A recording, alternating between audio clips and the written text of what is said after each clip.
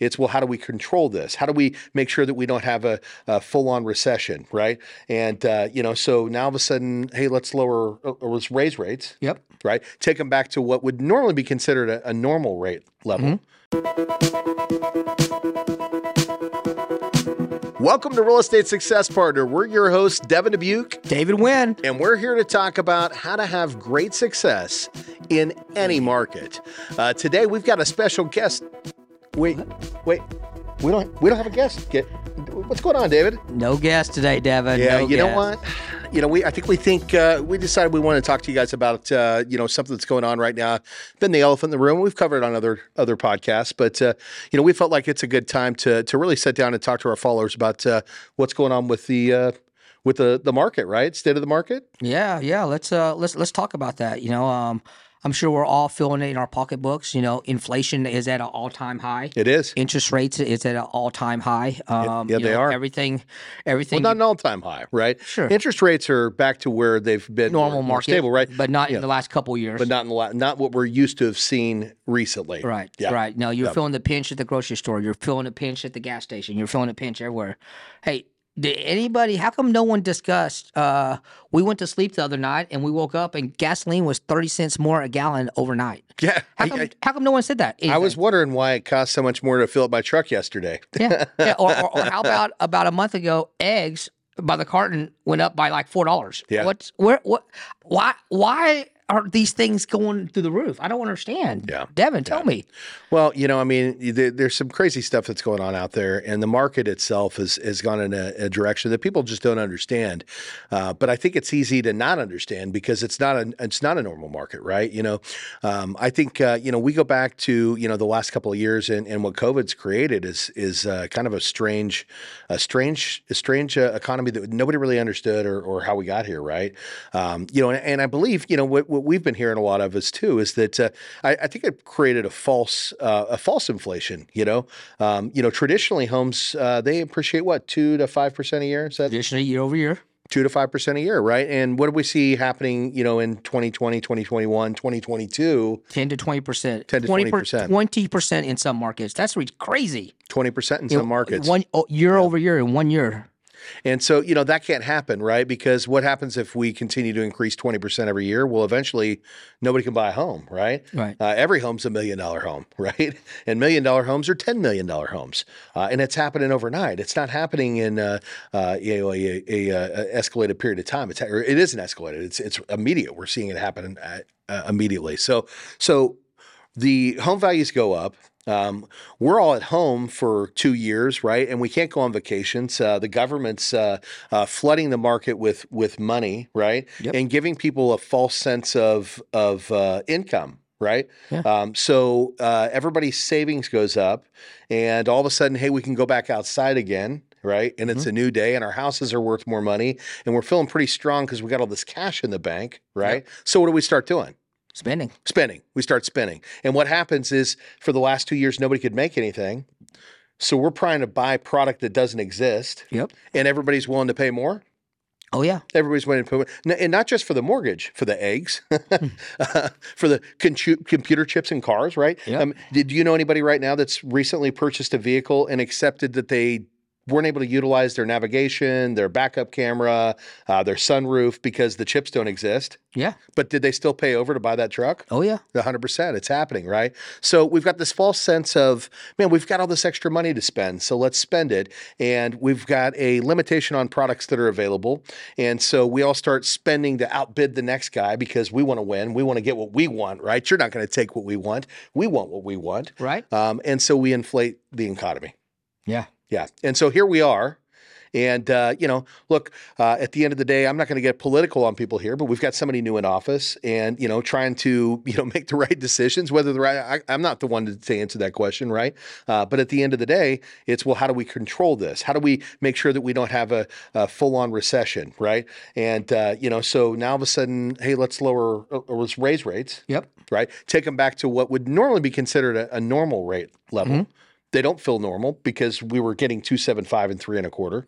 Yep. And now all of a sudden, it's just put a complete screeching halt to a lot of people from, do I buy? Do I not buy? What do I do? And what's happening? Well, let's talk about that. So the people that don't know what the media always talks about the Fed's meeting, the Fed's meeting. So Yeah. unless you're in this market, why is it when the Feds meet and they say, hey, we're going to increase interest rates by a quarter or a half a point or whatever? Why is it not correlation to mortgage rates?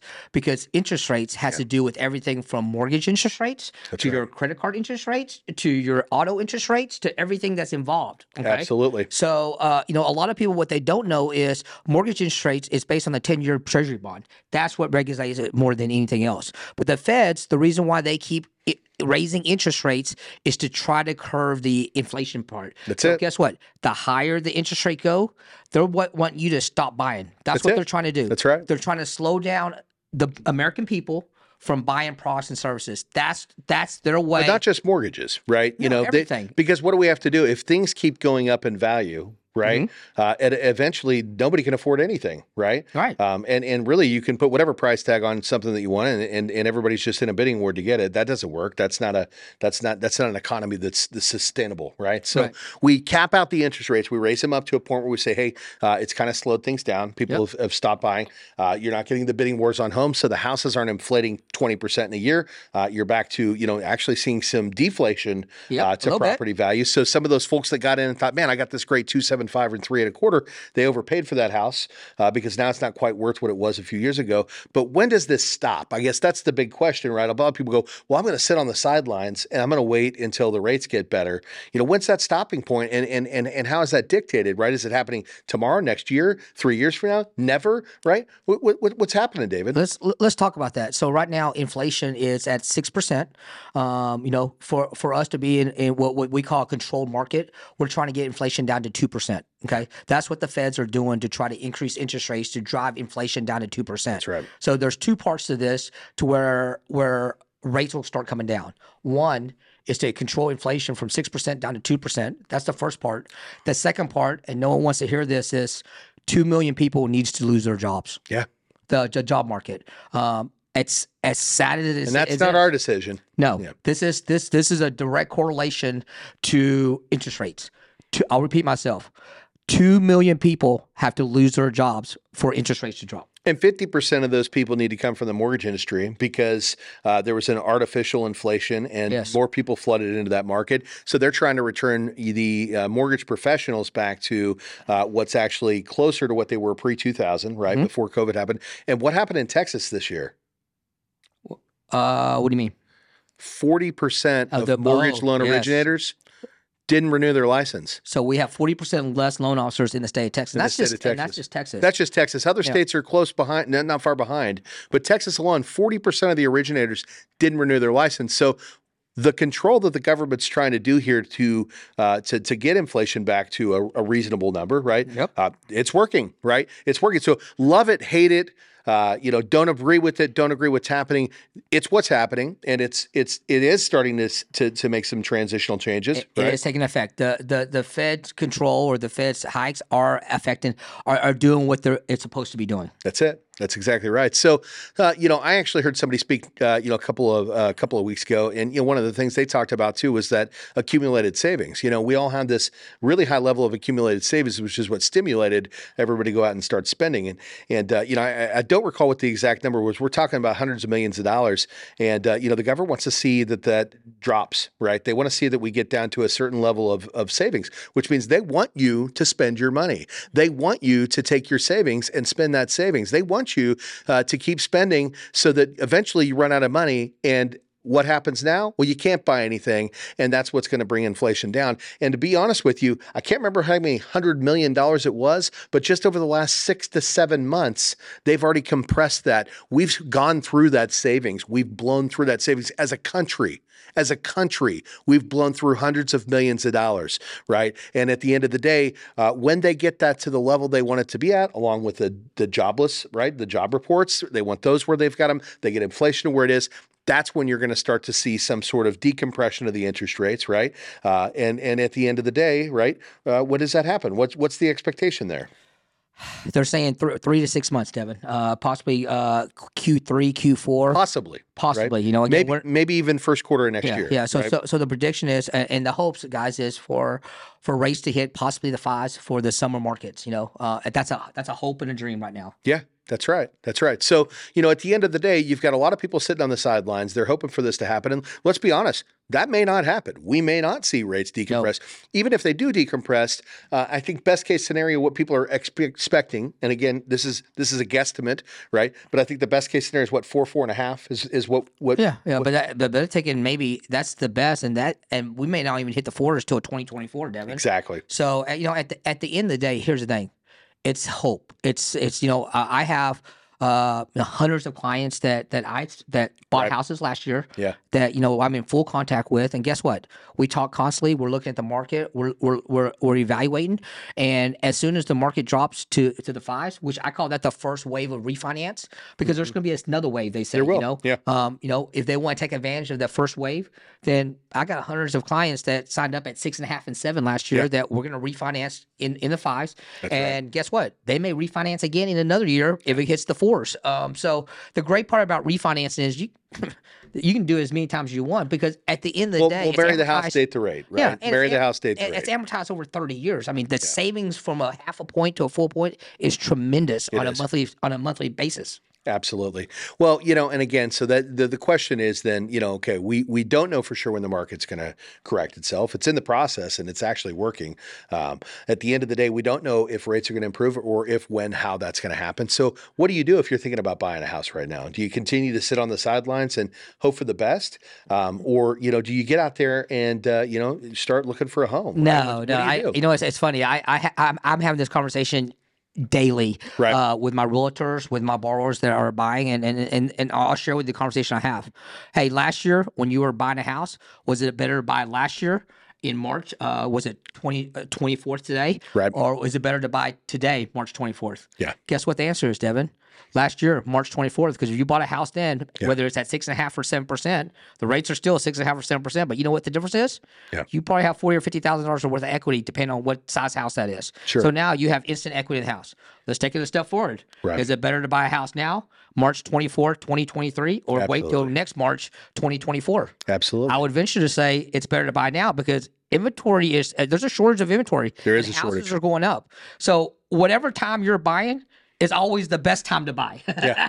I mean, well, it is, because again, once you purchase that home, you're starting off that generational wealth, right? You know, at the end of the day, homes do appreciate. 20%, that was a pipe dream. That couldn't continue to happen. 2 to 4% is going to happen every time you do it. And if you pick the house up now, and you pay a little bit more for the interest rate than you paid a year ago, you're actually going to be able to buy the house that you want because, if it's there, the market is a little drier on inventory, but you have that opportunity to get out there and pick it, because here's what happens when the rates drop.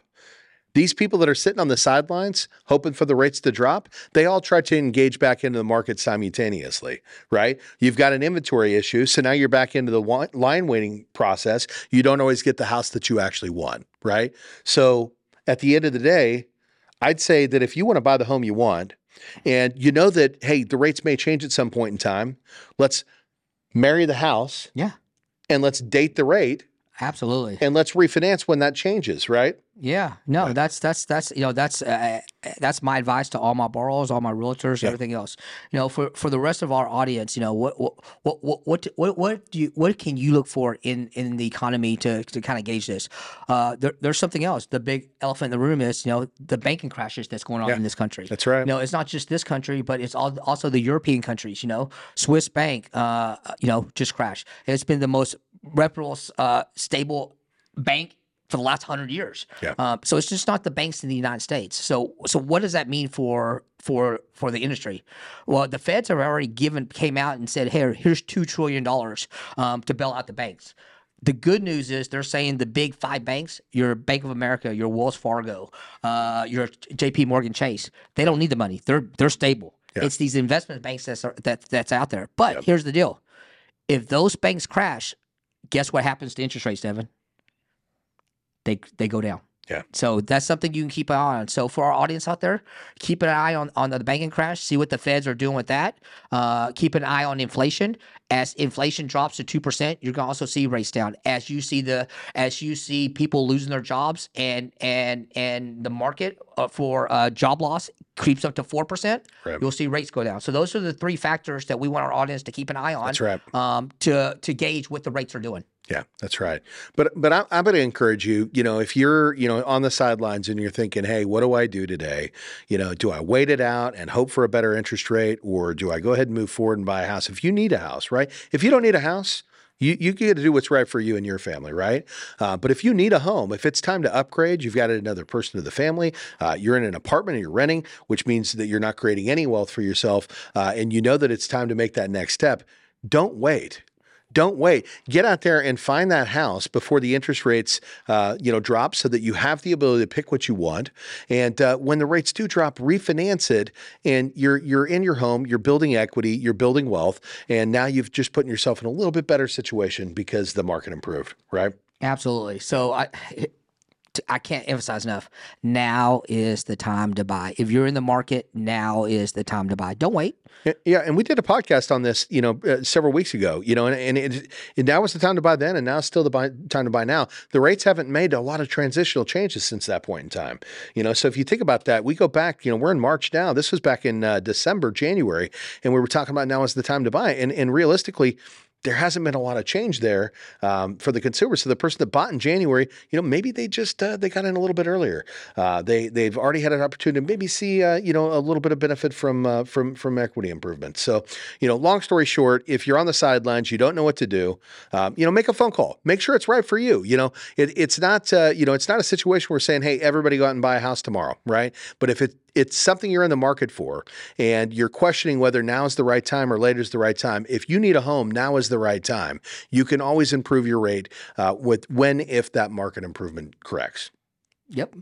Man, I'm glad we had this podcast, Devin. I know it answers a lot of questions for a lot of well, we hear it every day, right? We're consulting with consumers, we're consulting with agents, we're talking to, the general public, and people ask us all the time, if you're in this industry, what do you do? And at the end of the day, this is what you do. This is what you do. So, back to it, if you're not in the market, don't buy, right? But if you know that it's time to upgrade and you need to go out there and get that house, this is when you buy, right? Right now is the time to do it. Absolutely. Yeah. So, well, I don't know that we have a lot to talk about outside of that today. I think that was really the mission of this one was, let's make sure that we're educating and letting people know what's going on out there and what to expect over the next several months, right? I agree. Yeah, there we go.